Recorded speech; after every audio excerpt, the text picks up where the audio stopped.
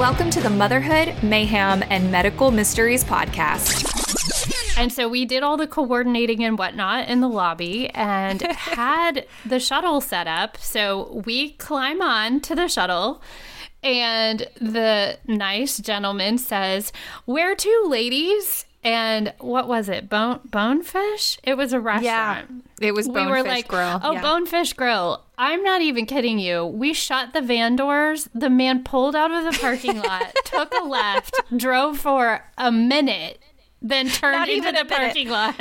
Not even a minute. It was like 15 seconds, and 10 seconds of that was waiting at the red light to turn left into the Bonefish Grill parking lot. So one of the major turning points for moving from the sensory motor to the pre-operational phase is this thing called object permanence. Do you remember what that is? Yes. Yeah. That's, if I recall, that's where if a baby sees an object and you remove it from their sight, they think it doesn't exist anymore. Exactly. And same thing with like their parents or their family members or the dog, you know, like these things just, if they're not in my sight, then they're not real.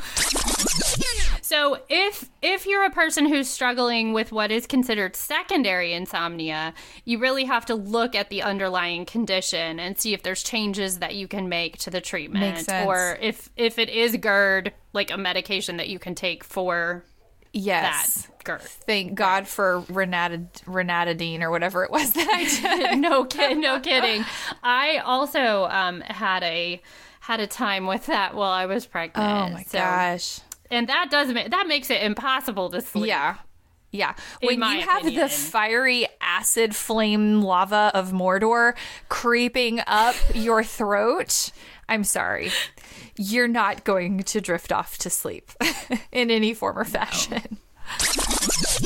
And I go to wash my hands and I realize this is a lost cause. I am not about to sit in a 2-hour long movie urine?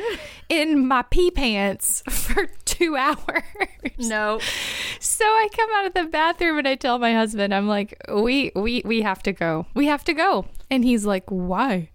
And I'm like, well, because I peed myself, okay? That's why. In the bathroom. In the bathroom at the movies. We want to be friends with you.